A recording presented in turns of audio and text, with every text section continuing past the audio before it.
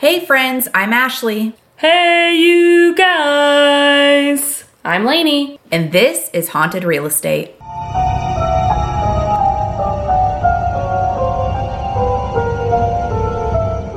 Today we will be visiting 620 Broad Street, Milledgeville, Georgia. This is the morbid history of Georgia's Central State Hospital, formerly known as Georgia State Lunatic, Idiot, and Epileptic Asylum, the United States' largest mental institution and possibly the largest the world has ever seen, at its peak housing between 13,000 to 17,000 patients. I'm sorry, did you say idiot asylum? Yes, which I will be very uncomfortable saying, but I kind of go with the names for each time. It does change several times. That makes me a little upset because I feel like I qualify to be a patient there.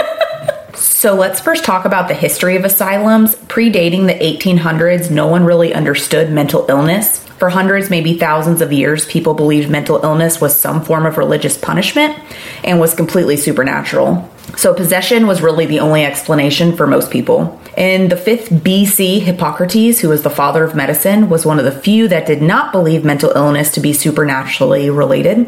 It's really hard to say. He was really the first of his time to work with mental health issues by helping people change their environment and would administer medication. Probably herbs or something like that, because I don't think they had Xanax 2,400 years ago. I wonder what they did use for calming nerves and things like that. I would guess like chamomile and lavender. Now I kind of just want some herbal tea. Yeah, that does sound relaxing. Yeah. So treatment towards mental health only got worse going into the Middle Ages because everything revolved around religion, and they really reinforced the idea that if you had mental health issues, you just needed God. Mental illness was usually, in their minds, caused by witches and demons, and with that thought in mind, they were flogging, using bloodletting, ice baths, animal blood transfusions, and other strange and traumatic treatments. Jeez. I still can't get over the herbs and God. Like, if someone has, a lot of murderers or mentally ill, so you're just going to give them a cup of hot tea and the Bible, be like, yeah, I'm going to be better soon. I mean, I understand the thought that, you can, well, I say I understand, maybe not understand is the right word. Bible beating is not the only answer. Yeah. I know I'm a Christian, but, I don't push that on anybody else. But, I could understand that, bringing God into it helps, but there's multiple treatments that we have that are certainly useful. Well, from what I know already about asylums, I'm terrified about what you're going to share with us today. I think insane asylums are probably the scariest thing to me. I'm terrified. Well, no one's locking you up, so don't you worry about that. If I'm very silent on this episode, guys, it's because I'm shaking in my boots. This is not...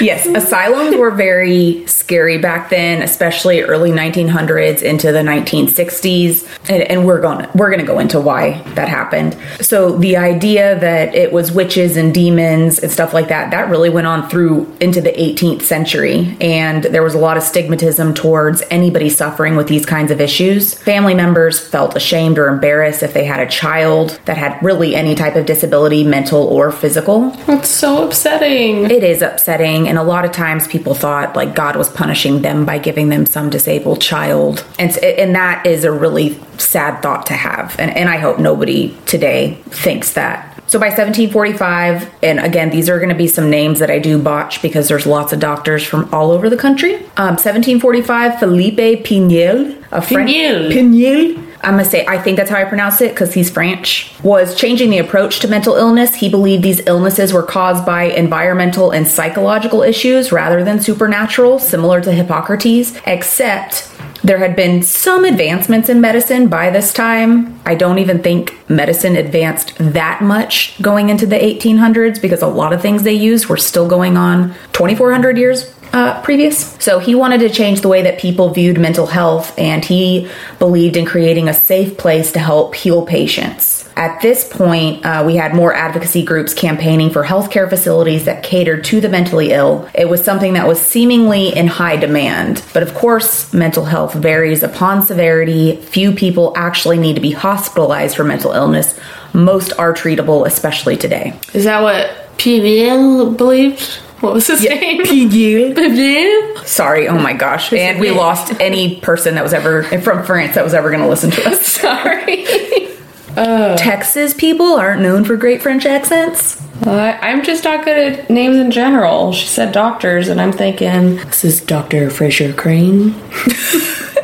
We grew up with Dr. Fraser Crane growing up. So the first mental hospital in the U.S. was created in 1773 in Virginia, utilizing magnets to treat severe mental illness. And yes, magnets. Oh, okay. They believed you could transfer energy using magnets from inanimate objects to people. And these are, so what I'm kind of talking about here are different thought processes that were going on at the time to kind of lead to the mental, I just lost my train of thought, the mental hospitals, I'm sorry. Thomas Kirkbride in the 1850s developed a more modern plan for mental hospitals. There were specific requirements under his plan. All hospitals had to be in rural areas with good land, both for aesthetics and for farming. Farming had to be a part of a patient's occupational therapy, especially because a lot of people were farmers back then. So it was a part of keeping you busy and helping to acclimate you to get ready to go out into the world. I'm probably sure that's how they were fed too, like growing their own. That is exactly right. Yeah. Yes, a lot of these asylums ended up having their own farms. And we still have, like today, prisons are usually in rural areas.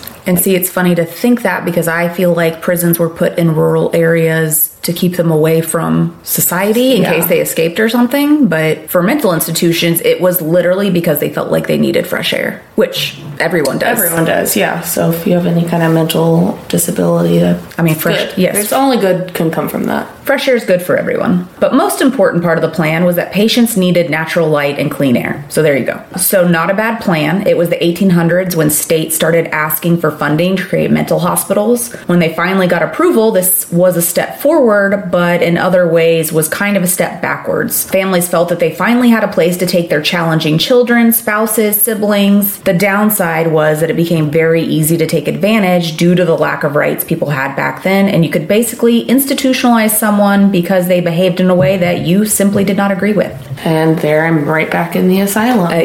Lainey's getting locked up several times. This is where I'm going to get into women. Women got locked up a lot of time. And I say locked up because asylums are often treated like prisons, and we're going to also talk about that too. Oh my gosh, just like being emotional on like your time of the month, people assumed women were crazy. PMS is a reason that a woman would get put into the asylum. So you better slap on a happy face, because if you show any kind of irritability or something, you're going to be in trouble. Exactly. Bitch, you crazy.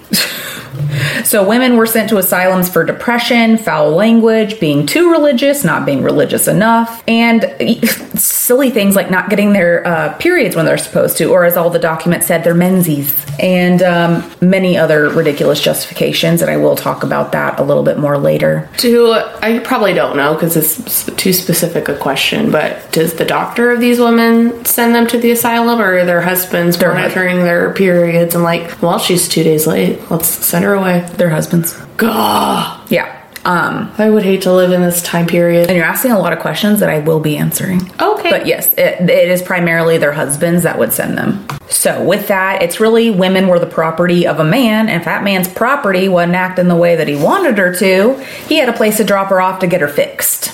So this is the reason it didn't take very long for these facilities just to become overcrowded, understaffed, and severely underfunded. So before we dive in, I want to make sure I do not paint all staff members as evil. In most of these institutions, most staff members had good intentions. A good example of this would be the lobotomy. Lobotomies were meant as a treatment for schizophrenia. It seemed to ease symptoms of the illness, but was actually causing brain damage by making the patient more zombie-like. In fact, lobotomies were so revolutionary for the time that a Nobel Prize was given to Egas Moniz. Oh my gosh. Sorry, a Nobel Prize? Yeah, a Nobel Prize. Yeah. Just got goosebumps. Yeah, sorry. And again, I probably pronounced his name wrong too, so I'm sorry for that. But yes, he won the Nobel Prize in 1949 for the leucotomy, the lobotomy. And today it's considered barbaric. So they thought they were doing good at the time by using the lobotomy because people came out calmer if they didn't just die during the surgery. So it seemed like it worked. And if you don't know what a lobotomy is, it's where they sever the connection between the brain and the prefrontal cortex. Oh my gosh, I'm sorry, those were hard words for me to say. They basically drill through your skull and disconnect it. Yeah, well, they take like a pick in your they do it through the nose, right? Yeah, or your eye. Boo. Yeah. So go look it up yourself. Don't look at pictures. One high-profile case was Rosemary Kennedy, younger sister to John F. Kennedy. She was given a lobotomy in 1941. She suffered seizures and extreme mood changes. After her lobotomy, she was never able to walk or talk again. So thankfully, medications came out shortly thereafter in the 1950s to help treat patients with schizophrenia. I did read that there were talks in taking away that Nobel Prize. Problem is that at the time it seemed revolutionary, and as medical treatments advance and stuff like that, do we really take away from people that at the time it seemed like that was a good thing? It seemed like a good thing at that time. Well, unfortunately, there's like trial and error, and I don't like to think that people would risk people's lives to do that, but that is the unfortunate side of science. Yeah, that they can alter the brain somehow to quote fix someone. Yeah, it is sad, and there's been a lot of malpractice and crazy things that have happened to people in order to make progress, and that is just the unfortunate side. So when we talk about the history of these kind of places, understand that much of this was accepted as the norm for the time and not just evil doings of the medical staff. While there are bad people, and there are bad people here in this story too, the downside to making progress in science is making a bunch of mistakes like Lainey and I just said. In the case, many of these institutions, they were trying to make medical advances with minimal funding, which led to many horrific things happening and a bunch of unnecessary deaths and a lot of neglect to the patients. So this brings us to Georgia Central State Hospital, or as it was called in its inception, Georgia State Lunatic, Idiot, and Epileptic Asylum. See, I said assignment. I can't even say that whole name.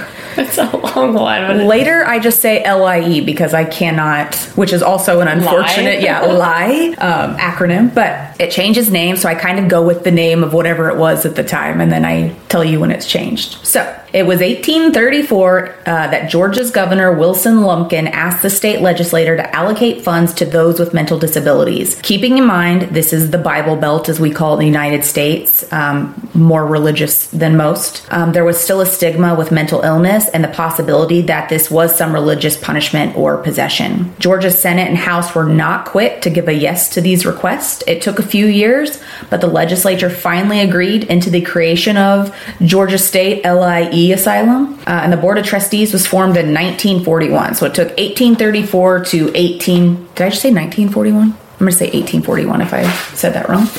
I also want to stop you real quick. I don't think you should shorten it to LIE. I think you should try to say it faster and faster each time you have to say it.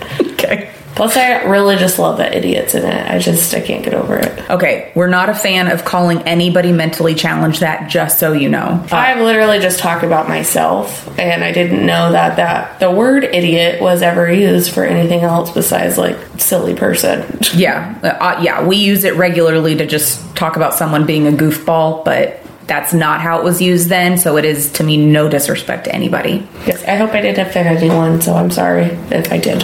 I'm an idiot.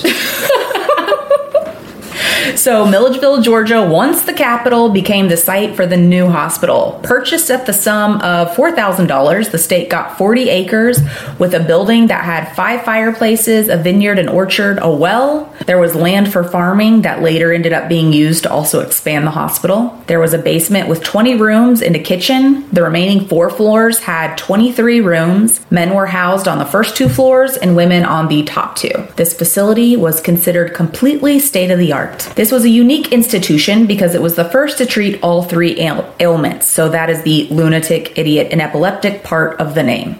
So to break that down, lunacy would be a disease of the mind. Another word would be insanity, and it may not be something that you were born with, but you were born like or developed over time. Idiot would be referring to somebody with an intellectual disability, something you were likely born with, and it's a person with a lower IQ. Epileptic or epilepsy would be referring to seizures, which were very misunderstood, especially hundreds of years ago, and more so because they always considered epilepsy or having the seizures, supernatural rather than biological. So the two ways to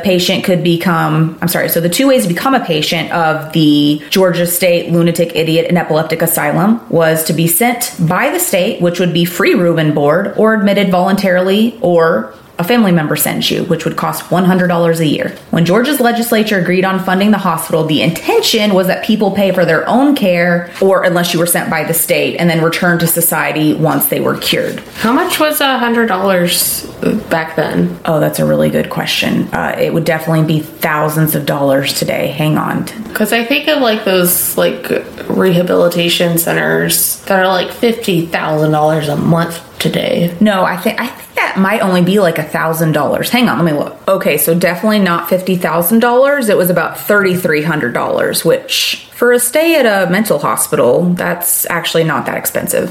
So $100 a year back in the 1840s. So the government would pay for people that would get the mandatory stay. So that would be like violent criminals or somebody who would be considered a danger to themselves or others. But unfortunately, this is not going to be the case at all. Few people ever really went back into society. So November 1st, 1842, the hospital opened its doors. The governor issued a proclamation in the newspaper announcing the new asylum was prepared to take in, quote, lunatics, idiots, epileptics, or insane persons, end quote. And I don't really know what the difference is between a lunatic and an insane person in 1842. I think they're the same. Seem like the same. So for the first couple of years, the superintendent was David Cooper. There were approximately 7 other staff members and slaves. The first patient was Tillman B., and that's what all the articles say, just Tillman B., just the letter B. I never even thought, I mean, of course there were slaves back then, but I never even thought that they were brought into just...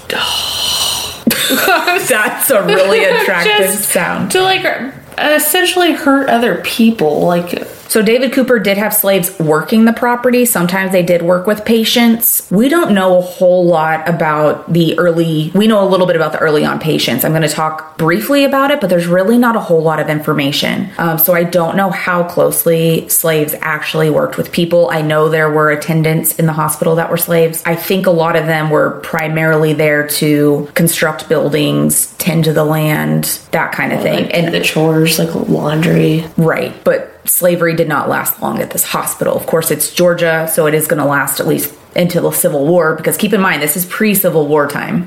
So Tillman B. arrived December 15th, 1842. He was a white male in his 30s. From its opening until 1866, they were a whites-only facility. He was brought in being pulled by a wagon by his relatives and his wife. Tillman was considered, quote, destructive and violent, end quote. Within 6 months of his stay, he died of, again, quote, I say that word a lot, quote, maniacal exhaustion, which was associated with bipolar disorder or depression. You'd have extreme exhaustion, but have no ability to go to sleep. As one interviewee put it, he crazed himself to death. So under David Cooper's leadership, the property was maintained by slave labor. Slaves constructed the building's landscape. Like I just said, they built a wall around the property, and they did tend to patients. Then, in 1845 until 1879, the hospital superintendent was Dr. Thomas Green. He was very involved with the patients and staff members. Tom Green.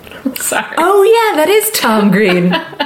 Old Tom Green was highly involved. He would even sit and eat with his patients. He would not allow chains and ropes to restrain any of his patients, which was previously allowed. And by 1849, he would not allow slaves to work at the hospital. Work, but not get paid. Is there any reason that we know of? I don't know. I don't know. Anything I am about to say is just a guess. If I had to guess, he didn't want slave labor at the hospital. I don't know what his political thoughts were, but he did go and then hire an all-white staff. Yeah. So I don't think he was necessarily looking to help people of color, but... He wanted all white people and probably people who would hide and cover any bad deeds seen, probably his own circle. Yeah, I mean, by all accounts, though, he was a humane doctor. As far as his doctoring, again, was he a racist? Could have been. I don't know a lot about him. Well, that's good. He was humane. Old Tom Green. Daddy, would you like some sausage? Daddy, would you like some sausages? What are you talking about? What is that from? Road Trip with Tom Green?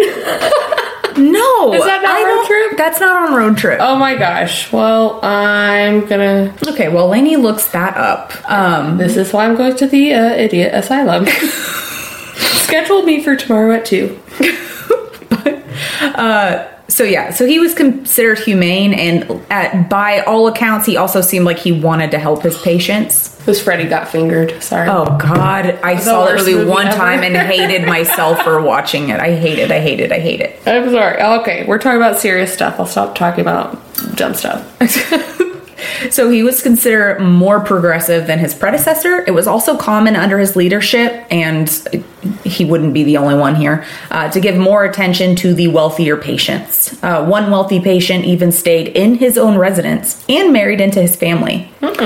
So by 1847, they built a second building just to house women, and by 1858, they completed the center building, currently known as the Powell Building, which is the oldest building on the property today. It looks like a White House. Is that the main entrance that you see when you look it up? The stairs leading up, and like it looks like it's a white building that looks like the White House. Oh, okay. It's just smaller than the White House. Cool. 1866, the facility opened to all races, but they did segregate patients because it's 1866 and it's just post-Civil War and it's the South. In fact, for a skinny minute, Union General... Skinny minute? Skinny minute, yeah. Our Casey and I's Spanish teacher used to always say that.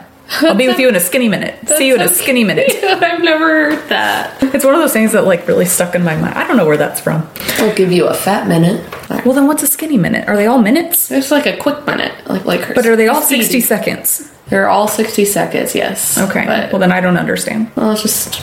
people make up their own words. In fact, for a skinny minute, Union General Sherman and his troops camped on the grounds during the war on their way to another destination. The hospital superintendent had to convince the Union soldier to spare the hospital. So the facility has seen some history. Once the war ended, the number of patients grew rapidly, and as many suffered all sorts of issues related to the war, PTSD and things like that, by 1872, the ratio of doctor to patients was about 1 doctor to 112 patients. Jeez.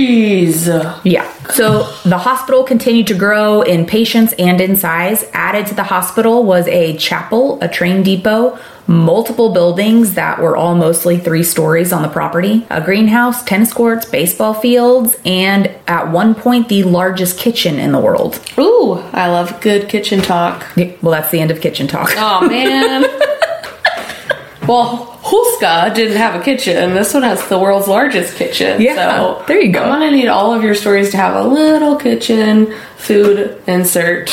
Okay, yeah, don't know how many stoves or anything ovens, I don't know. There were homes built on the property later on for nurses and then for doctors and staff members, and eventually even had its own power plant, which is pretty common with a lot of these asylums. So the facility basically became its own little town where people were packed in like sardines. So many of the buildings had porches for outdoor time, but were closed in with metal fencing and bars on the windows.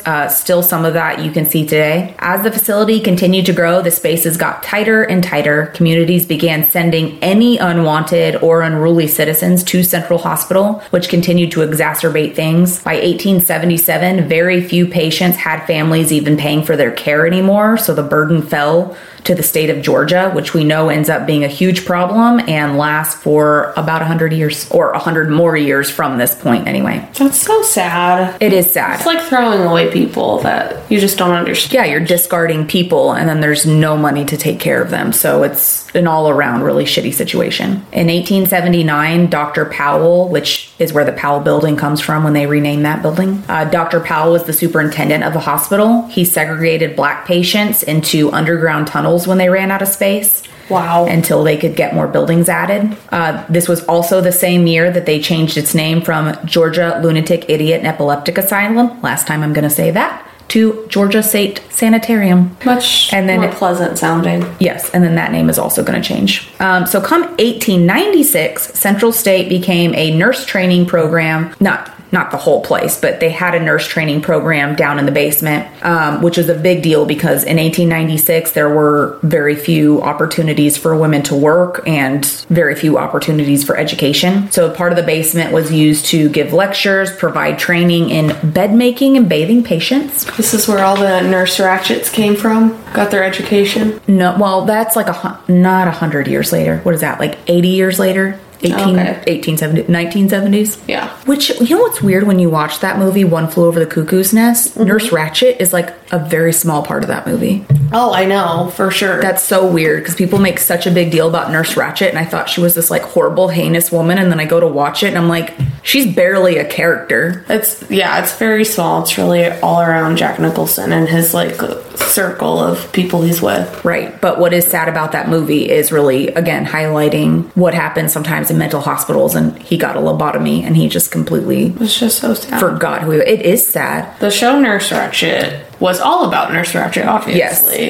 Yes. Which was interesting because it definitely didn't paint her as this like crazy woman. So you continuously wait for that season of like, when does she become crazy? Because I actually didn't watch One Flew Over the Cuckoo's Nest until after I watched that. Same. Yeah, it really got me interested. And then I was like, what the heck? That character's like barely in this movie. I mean, you get like 10 minutes with her and then that's it. I mean, she wasn't very great, but she wasn't great, but she wasn't like horrible. But people use Nurse Ratched as like a mean thing to call a nurse. Like you're mean to patients, and well, the name is just kind of. I'd almost think Nurse Ratched from Nurse Jackie. I almost think Nurse Jackie is worse because she was definitely like drug induced all the time. Well, Sarah Paulson did a great job. She's making amazing Nurse Ratched. Yeah, she's an amazing actress. I know. I love her. And I'm thinking of the Asylum season of American Horror Story. Yeah, that's a good one too. That's fascinating. And that, and I'm going to say it later, but it's over Penhurst Penitentiary. So the hospital required all nurses to be, quote, young, bright, and intelligent, end quote, and also had to have the ability to read and write. And regularly flowing periods. Yes, you better have a regular menses. Only 3 years into the program, they expanded it to teach nurses how to assist in surgeries. Nurses had to wear many hats at the asylum. They woke up at 5 a.m. with the patients. They had to bathe the less physically abled patients first. They aided in surgeries, they cleaned the floors, they kept the wards clean, they kept up with the records for the hospital, they supervised all the patients that also worked to maintain the property. These women were on duty 16 hours a day. Oh my goodness. Their shift was 5 a.m. to 9 p.m. Oh, that's not a way to live. No. Do you know if they had any days off? Probably not. I don't know that they had any days off, and most of them actually lived at the asylum, and so at 9 o'clock when their shift would end, they'd have to go into their room and they would be locked in the room for their safety because they were sharing the building with the patients. Oh, how lonely of a life that is. Yes. And so this is going to be a huge struggle because they're going to have a hard time maintaining nurses. 1906, wages were very low for nurses and the living conditions were below par because they were already rough on the patients. So they're definitely rough on people who aren't patients and who are working there. Oh my gosh, did a bunch of nurses transition into patients? Because I feel like I would go crazy working that life. There is an interesting story I'm going to talk about that's not nurses transitioning into patients. I'm not even going to tell you right now because I'm going to get there. I'm so excited. So one of the ways they tried to alleviate this problem with nurses not wanting to work at the asylum, so they were either quitting or, they just couldn't keep anybody on staff for very long, was by creating their own housing. So that they wouldn't have to share a building with the patients and get locked in at 9 o'clock. This would allow them more independence and some kind of life outside of the hospital. But it would take about 20 years to get a nurse dormitory. World War I changed funding and many people shuffled around to either go into war or take federal positions that just simply paid more. So once the dormitory was set to go, there were 198 beds that were vacated by nurses, easing some of the overcrowding, and now patients can go into that space. So the nursing school at Central State closed its doors in 1947 after 37 years. After that, this did still provide a training program, but it was still the only mental health facility in Georgia. So any nurse in Georgia that wanted that specific training would still find themselves at this hospital. So while many patients did have legitimate health issues that required medical care, side note, I need to go back. I think I said after 37 years, but You did. it started before that, like 1896. So I don't know where I just pulled 37 years from. So just ignore that. It closed its doors in 1947. I think that was my own typo. So while patients did have legitimate issues that required medical care, you can really see the attitudes of the time when people were getting sent there for reasons like interracial dating. Oh my gosh. Yeah, interracial marriages weren't even legal in the United States until 1967. So wild. So keep in mind, again, we're in Georgia, we're in the South, it's in the Bible Belt, so tensions are heavier there, not just Georgia, but the Bible Belt area more than really anywhere else in the United States. Others were sent to the asylum for, quote, deviant sexuality, which was just another word for homosexuality. Schizophrenia would also get you sent on a long-term stay at the hospital, which was also misunderstood and misdiagnosed. Schizophrenia really encompassed a lot of things today, such as autism. Autism itself wasn't even discovered until 1911. So you would have people there, being sent maybe under autism, but they're classifying it as schizophrenia. There's lots of other things they classified as schizophrenia. Wow. Families would bring them in because they didn't know how to properly care for their family members or whomever it was. But to be fair, the hospital really didn't know either. And it might not come as a shock that these doctors were not psychiatrists. Patients were rarely, if ever, seen by an actual psychiatrist. Oh my gosh, you think that would be a thought at first? Like, I'm in a developmental hospital. Yes, that you need to have psychiatrists, counselors, all on duty. Advisors. Yes. And a big part of their patients were also dementia patients. Oh no, I don't even want to think about that. People with Alzheimer's and dementia were there. Mm-hmm. Oh gosh. Yeah.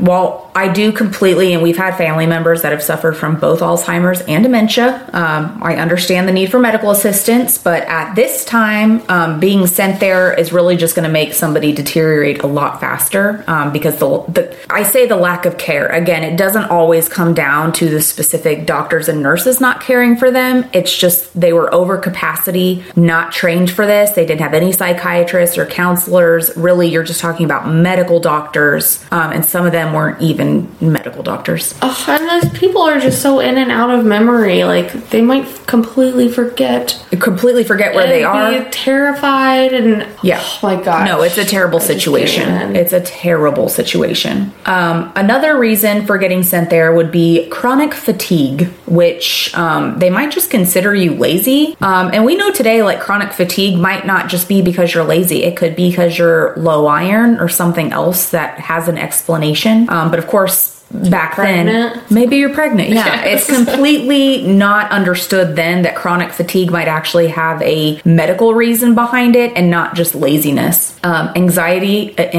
or insomnia would also be other reasons. And insomnia, we know, can trigger all sorts of other issues like depression. Another reason for being sent would be being Irish.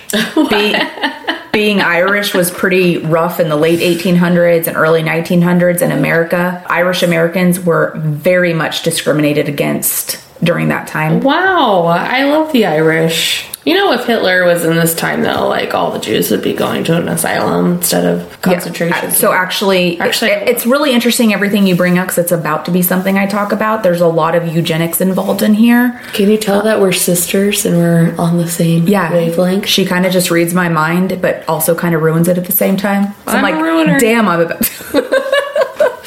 about to get there.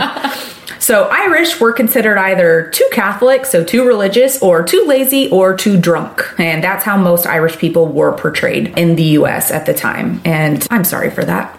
I love you, Ireland. Yes, we love you, Ireland. And there was a disproportionate number of Irish Americans in asylums as well. So Alan Judd from the Atlantic News says, patients were admitted for intemperance, religious excitement, domestic unhappiness, ill health, and jealousy. One early patient was described as rather idiotic. Of the first 50 patients, 29 died without ever leaving. But you said domestic unhappiness, like, I want a divorce, so you go to the asylum? Yeah, that could get you in an asylum for sure. For sure, especially if you were the woman that said that. I mean, I know divorces aren't a thing then, but yeah, okay. Continue. Also, he said records list causes of death as dysentery, chronic diarrhea, convulsions, and general paralysis, which I'm sorry, I don't even know what general paralysis is because that almost sounds like random paralysis. And terrifying. Yeah. So whatever general paralysis is, that could be a byproduct of a lobotomy. I don't know. So just 8 of the first 50 patients were pronounced cured. And if you were growing up in Georgia, it was common for parents to threaten to send you to Milledgeville because it was known to be scary, especially to children. And the only requirement to be sent to an asylum were 2 signatures. But to get out, you needed 8. So this was... From who? Who are the 8? Anybody. It could be family members they could send you, or somebody from the state if you were like regularly getting in trouble or something like that. So to get out, it would take 8 signatures. So it was very easy to put somebody in an asylum, but it was not easy to get out. But this was especially true for women. So if you were an Irish woman at the time, you would be having a tough time here. Other crazy reasons a woman might land herself in Central State was 1, trying to leave her husband. Clearly she was insane if she tried to leave, but he could leave her without any kind of problem. That's great. Mm-hmm.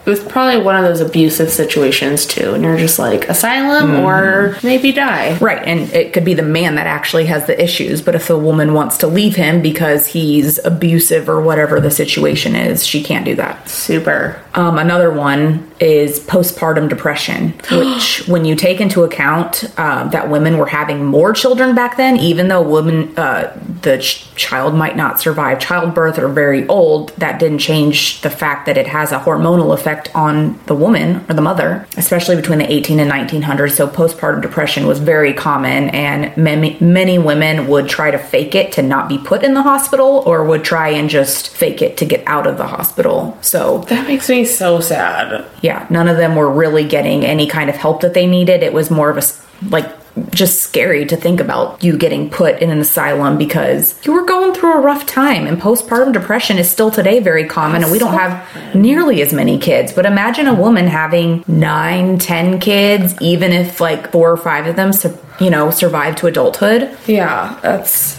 A woman is still having that many children and going through that many hormonal changes and stuff like that. So it's a very sad and scary situation. That's hard to think about. And postpartum can last for a long time.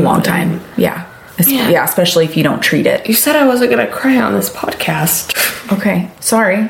No, I didn't. You didn't say, am I going to cry? And I said, no, you won't cry. I think you said you better not cry, actually. You're talking about crying. Okay. 3, promiscuity. If you were not considered a modest woman, you could be admitted. Like we said before, PMS. Don't show any kind of irritability towards your husband because he might just lock you up. Don't flash your boobies on the street out of a no buggy. Mardi Gras Nolans for you. You might end up in the asylum afterwards. Next would be jealousy. When that Betty next door starts flirting with your man, best not show any kind of emotion because he could just use that as cause for admittance to the hospital. Oh my gosh. Side note, that can't look good. That has to seem like you want to have an affair with the girl next door if you admit your wife to an asylum over it. If that is documented, that means this had to have happened probably a couple of times. Yeah. That's insane. Well, that's what I'm saying. It does not take much for a husband to put a wife into an asylum. We're all very lucky. We live... the world is still crazy today, but we have rights, and this is... Yes. This is all nuts. At least some of these mistakes have been corrected. Another one would be rejecting your spouse. You must be out of your mind. Lock her up if she doesn't want to put out. And there are several other reasons, but to suffice it to say, many women were brought into the wards for very normal women things. At its height, the doctor to patient ratio was 1 doctor to as high as 2 to 300 patients. Oh my goodness. Yeah. So patients would go extended amounts of time without proper care and were extremely neglected. And while it may seem like the doctors were being irresponsible, the hospital superintendents were often begging the state for funding because they had people continuously coming in, almost no one coming out, and little money being provided for anything even close to proper care. I can't even imagine 300 patients to 1. Our hospitals were crazy just a couple years recently. Right, with COVID-19. I think we probably had more doctors, I would hope. It wasn't 1 to 300. Yeah. And not everybody was like staying at the hospital, but that was nuts. Like one of my friends' dad had a heart attack, and he was waiting in a hallway, just, because of COVID patients, which it's just sad that we were ever in that situation. I can't imagine. Yeah. So these people just neglected. Yeah. So you have them going extended amounts of time without ever being seen by anybody. They probably get fed to an extent, but there are several reports from many different asylums of patients walking around naked. They don't have anybody that's able to properly care for them. If you weren't crazy, actually needed help when you got in, you probably became mentally Yes, if you didn't have like legitimate issues going in, you probably created yourself a lot of issues afterwards because you're not being properly cared for, you're being cooped up, you're probably not getting proper outdoor time, so you're not socializing. There's so many different issues that it would cause just being there. Thank you for filling in for me there. Yeah, Lainey lost her words. I'm often... This just baffles me. I really hate talking about asylums because it's so upsetting. It is upsetting, and honestly, it is uncomfortable. So some of these superintendents would report the conditions to an extent. They, of course, don't want to make themselves look bad. So some of this was reporting. They were reporting some of the inability to properly care for people because they weren't being funded. And then overcrowding, of course, which overcrowding started to cause other major issues such as unsanitary conditions and infectious diseases going around. So tuberculosis was widespread at the time and extremely difficult to contain at the hospital. 121 patients died from tuberculosis in 1904. There was also contaminated water coming into the facility that was spreading typhoid fever. So even though the state half-heartedly attempted to limit the amount of patients going in, counties within the state of Georgia continued sending patients anyway, so the quality of care continued to just decrease. By 1910, the hospital was making changes to become more self-sufficient since funding could not really be counted on. They were planting their own crops to tend to, which again was part of their occupational therapy as well. In 1927, Dr. Sackle, he didn't actually work at this hospital, but he did discover insulin shock therapy. So basically you would overdose a patient on insulin and they would go into a coma, which he accidentally discovered by ODing a patient of his, which when that patient woke up from the coma, they had improvements in their mental state, as he said. Sorry, my dog is in the room and she's sneezing. So from this one patient, it was theorized that it was a great technique in dealing with patients with schizophrenia. Just go ahead and overdose them on insulin. 1929, this is right before the Great Depression. The hospital is already over capacity at 5,000 patients. To deal with the abundance of patients, they began regularly using insulin shock therapy as a means to temporarily get temporary relief from patients, but also in the hopes that they'd wake up cured. I mean, how often did that actually work? Not often. Was it just that one guy it happened to work on? Yeah, it did not happen very often, and they do, to my knowledge, they do not use this anymore. I'm sure this is very dangerous. It sounds like it. Yeah. I mean, we know that this,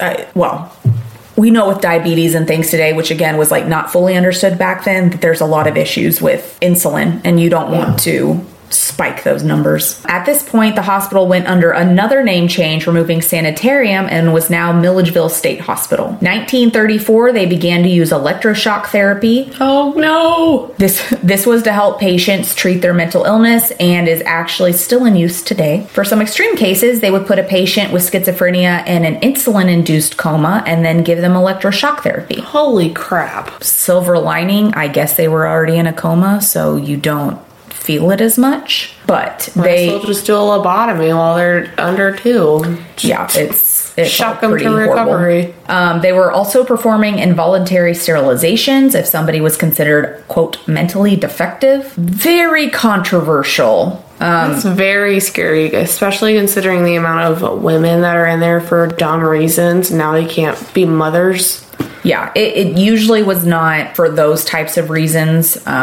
But if you think back to the time of eugenics, which was going on in a lot of the Western world, unfortunately, especially Nazi Germany, using people's race or disability or something like that as a means to consider them defective, basically. Georgia was no different. Doctors highly encouraged sterilization as humanitarian. One doctor was quoted saying that this was a way to suppress the poor white trash. So in his mind, it was really like saving the government money by preventing them from having kids. Then you wouldn't have kids that were gonna need to go into the asylums or need to get government funding in some kind of way. Still, by 1957, the superintendent, Thomas Peacock, said sterilization was, quote, protecting patients from psychotic episodes induced by pregnancy, shielding children from mental trauma by psychotic parents. So how come, if this was ever a thing, and I feel like we've talked about this before, but like serial killers who have a bunch of kids and like leave them or, you know, abuse their kids, like why are they sterilized?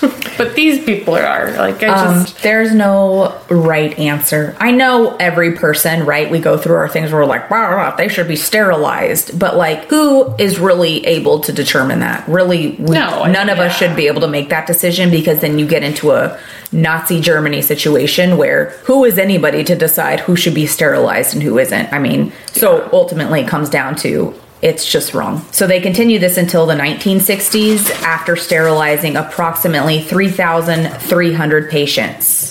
So by the end of the Great Depression, around 1940, the hospital had over 9,000 patients. Wow. And I didn't find it, but I would guess that being in a state hospital, that was not the worst option for people during the Depression. So many people were homeless during that time, that at least if you were in a state hospital, you would have some sort of shelter and maybe a meal if you got admitted. So I'm guessing numbers spiked during that time because of that, but I can't definitively say that. Absolutely. 1946, the Mental Hospital Act was passed. This was post-World War II, and as we know, many of our veterans have suffered a lot of PTSD and other mental illnesses due to the trauma they endured during the time they served our country. This legislation led to the federal government taking on a larger role in mental health treatment. Again, there's a lot of like good and bad to everything here, and I'm going to really talk about that at the end. By the 1950s, there were over 12,000 to 13,000 patients in the hospital, making it officially the largest mental hospital in the world. And at this point, the hospital is so desperate for help that some of the, quote, doctors were actually patients. What? Yeah. So the ones just like having a bad period were patients, but then when they're off their period, they're doctors. Like how you keep going to the period. Yeah, I don't know which ones exactly, but yes, people were picked out of the ward, like when they were about to be released maybe or something like that. They picked them to help other patients because that's how desperate they were, which is really not a good idea. So yeah, you have former patients treating other patients, which just goes to show you how truly terrible the overcrowding was. By 1960, there were over 200 buildings on the property, and that had now spread from 40 acres to 1,750 acres. Wow. Yeah, it's massive. But even imagining that amount of people still in 1,750 acres, I mean, that's still a good amount of people per acre. I mean, obviously it's not people per acre. That's not how we're looking at it, but it's still a lot. Yeah. Considering you needed that acreage for like farming. There's a huge cemetery there. I mean, there's a lot of towns with less than 9,000 people. Shut your ass right now, because my next sentence is, at this point, there were more patients in the asylum than in the town of Milledgeville, was literally my next sentence. My ass is shut. I'm sorry. God, you keep doing that to me. Constant spoiler alert. So the conditions of the hospital were really uncovered in 1959 by Jack Nelson, who worked for the Atlantic Constitution. He won a Pulitzer for his investigative reporting on Central State Hospital. Nelson was a muckraker for his time. He had written several pieces in his lifetime. He died in 2009. But in this particular piece, Jack Nelson said a staff doctor, Zeb Burrell, who was working as a paid consultant for a pharmaceutical firm, had been using experimental drugs on mental patients without their knowledge or the knowledge of their relatives or guardians. Cool. Nelson checked the records of the hospital and found that there were only 48 doctors tending to now 15,000 patients. Oh my gosh. And at the beginning, I said that there was up to 17,000 patients. That's because not everything was documented correctly because, again, overcrowding and understaffing. So there were 48 doctors to 15,000 patients. 12 of those 48 doctors had a history of alcoholism and drug addiction. And like we had said, kind of related, kind of not related. Some of these doctors actually had been patients being treated for alcoholism or drug addiction from the hospital themselves. But some of those were actually doctors, which then led to the discovery that several staff members were drunk and high while on the job. He also checked the accounting records. You have to be. I mean, it's not good. That's terrible, but it's also a terrible work situation. Yes, I'm definitely not advocating to be under the influence as a medical professional. No, please God, no. That again is a Nurse Jackie situation, which that show gave me so much anxiety. I mean, it's a tough job and you have to be a very strong, tough person to do it. Yeah. I know I'm not capable of doing it. No, especially stuff like this, the ER, I mean, all that is, they all have their own challenges, but I just think some of these like more urgent, can't ever let your guard down positions, like being in a mental facility. And you have to not only be able to perform surgeries and, give people medications, you have to be able to defend yourself. Yeah.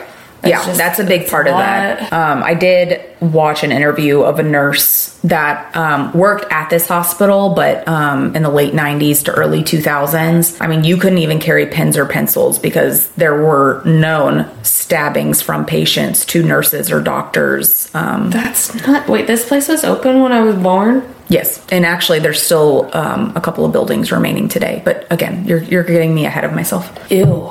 So they also checked the accounting records and found that there were kickbacks given to doctors and state officials, which were furthering the money issues. This created an average expense for a patient to only $2.52 a day for room and board, food, and medical expenses. Today, that still only equates to $20 a day.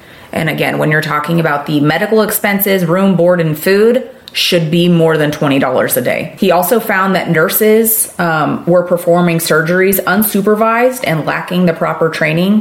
One of the surgeons on staff would actually take some of the tools at the state hospital and perform surgeries at a for-profit hospital, leaving few tools and instruments for his nurse partner to utilize when performing these surgeries she was not supposed to be performing. His article that came out ended up ruffling a lot of feathers. The board of trustees were pissed. The politicians were pissed. Basically, because this is primarily government funded, it just made everybody look bad. And literally, Jack Nelson got punched in the face several times by one of the doctors at one of these meetings. Oh my gosh. Yeah, they were pissed at him. And this is not the only time some sort of muckraker really pisses off a bunch of people. That is a tough job, this investigative reporting, because you're calling people out and holding them accountable, and people don't like being held accountable sometimes. And so him getting punched in the face also got published in the paper. Jack Nelson's mug was there, which on a good note, because people started seeing him literally come under attack over the reporting, many others started giving him information about other happenings within the hospital and signed affidavits swearing to their testimony. He was also given a tip that black patients would receive a surgery and then they would get shipped to a whole other clinic because they were not allowed to recover in the same building. What? Yeah.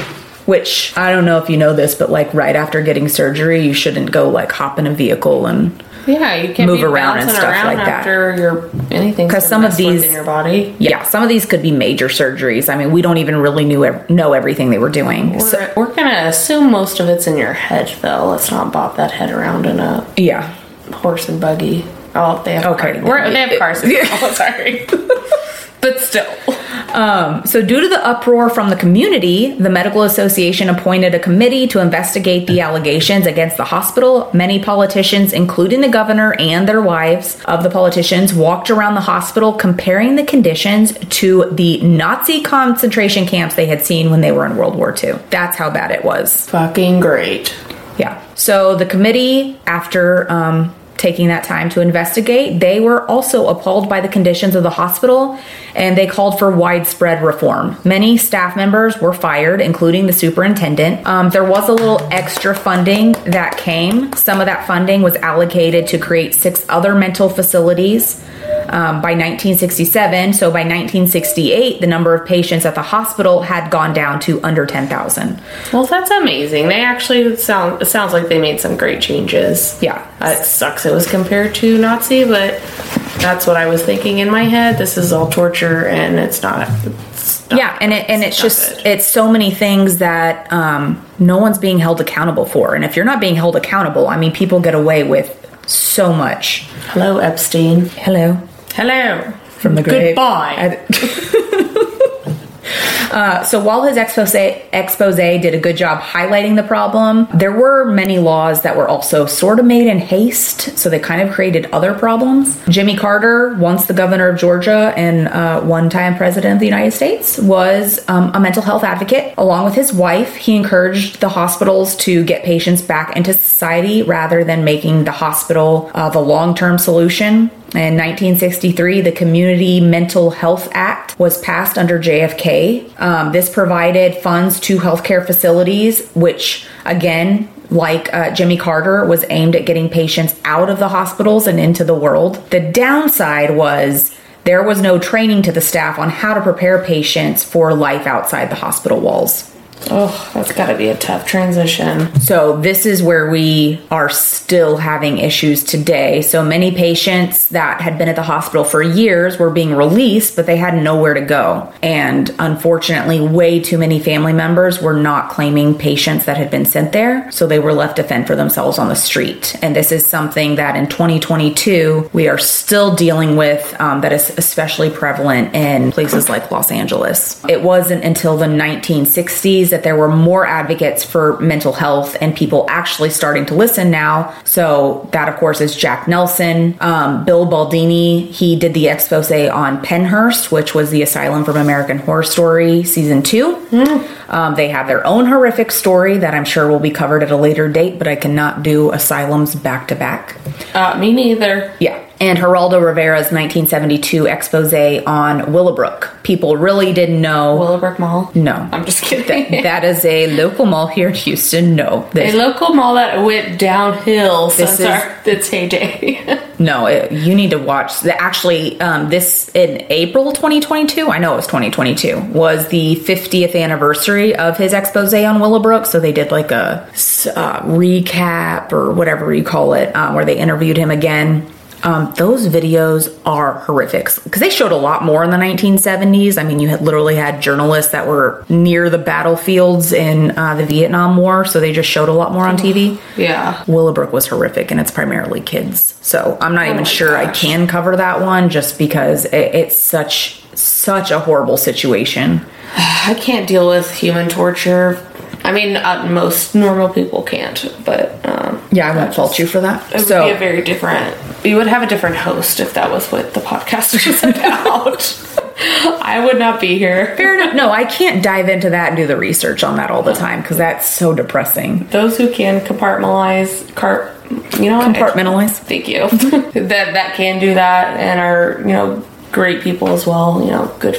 Great for you. I wish I was like that. Lainey is highly emotional. I'm super emotional. So without these sort of exposés, people really weren't advocating as much for mental health because they didn't know all the issues that were going on inside the hospital. Fortunately, also around this time, there have been many drugs that have allowed people to function in society outside of asylums, and there are laws in place to help protect people from getting put into a mental hospital for little to no reason. 1975, the Supreme Court case of O'Connor versus Donaldson ruled that a state cannot confine a non-dangerous person who is capable of living on their own. Mental illness could not be the only reason to keep a person in a hospital on a long-term basis. That's good news. Yes, again, horrific things had to happen to get to that point, but now you can't just be put in an asylum just to be put in an asylum because you're some burden on somebody. Yeah, those crazy husbands and jealous neighbors. Yeah. Can't just now they have to deal with you.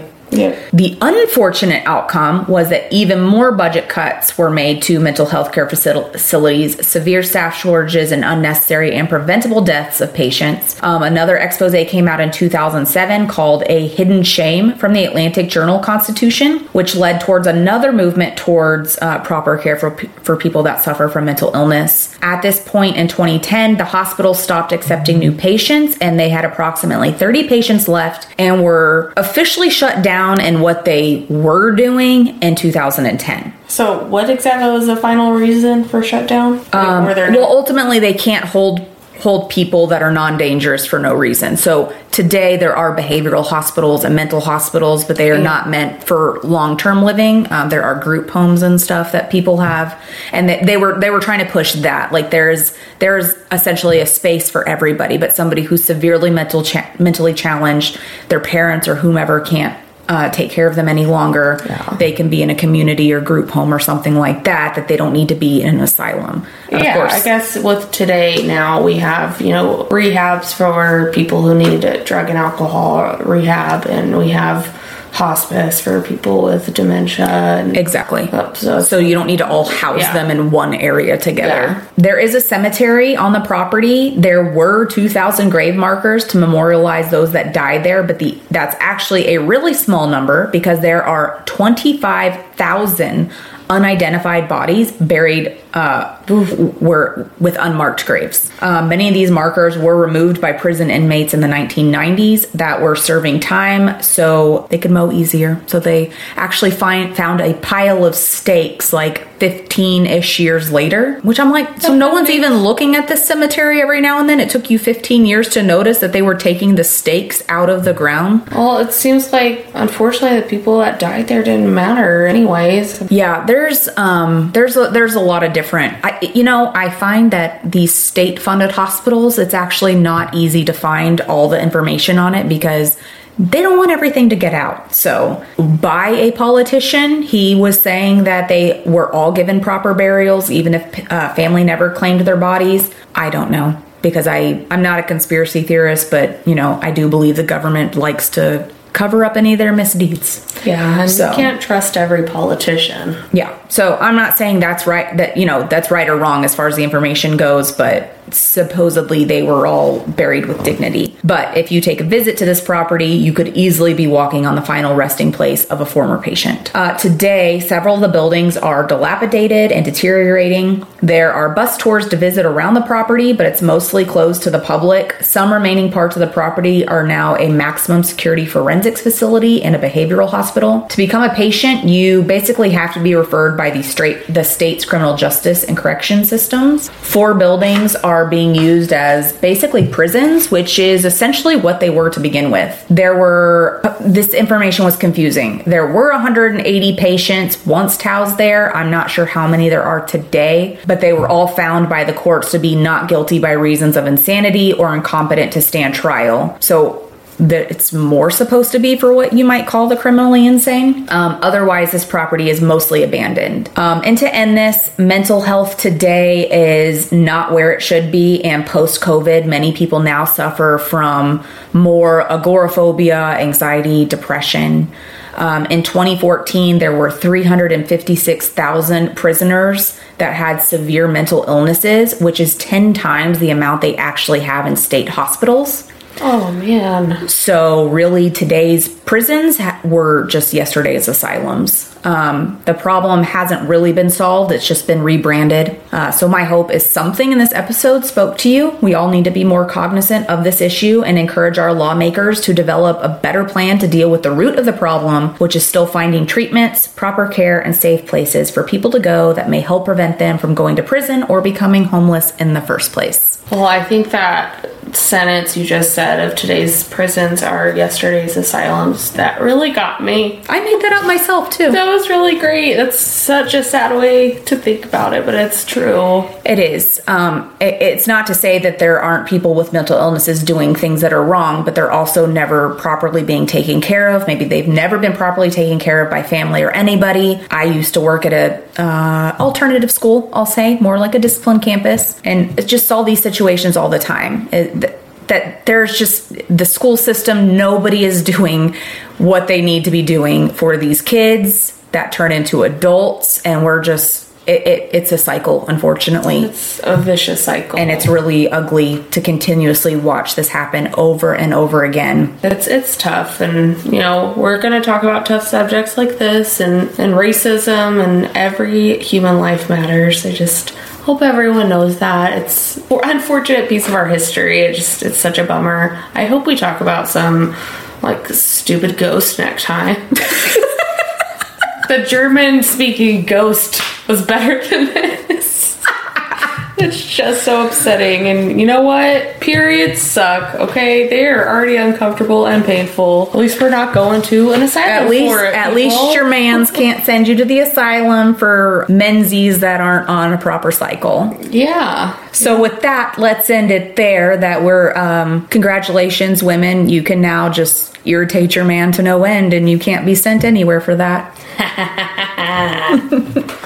And this is Haunted Real Estate. Thank you guys for listening. You can find us on Instagram at haunted.real.estate. And let me try to get it right this time. Haunted RE, which stands for real estate, Haunted RE pod at gmail.com. Correct. We'd be happy to hear a haunted real estate story, or if you have something in your town or your area you want us to cover, let us know. We'd love to hear about it. I would love to hear some stories of home you've lived in and you've been, scared shitless. So send in some awesome stories to our Gmail. Yes. And with that, I'm Ashley. Thank you for listening. I'm Lainey. Always a pleasure. Goodbye.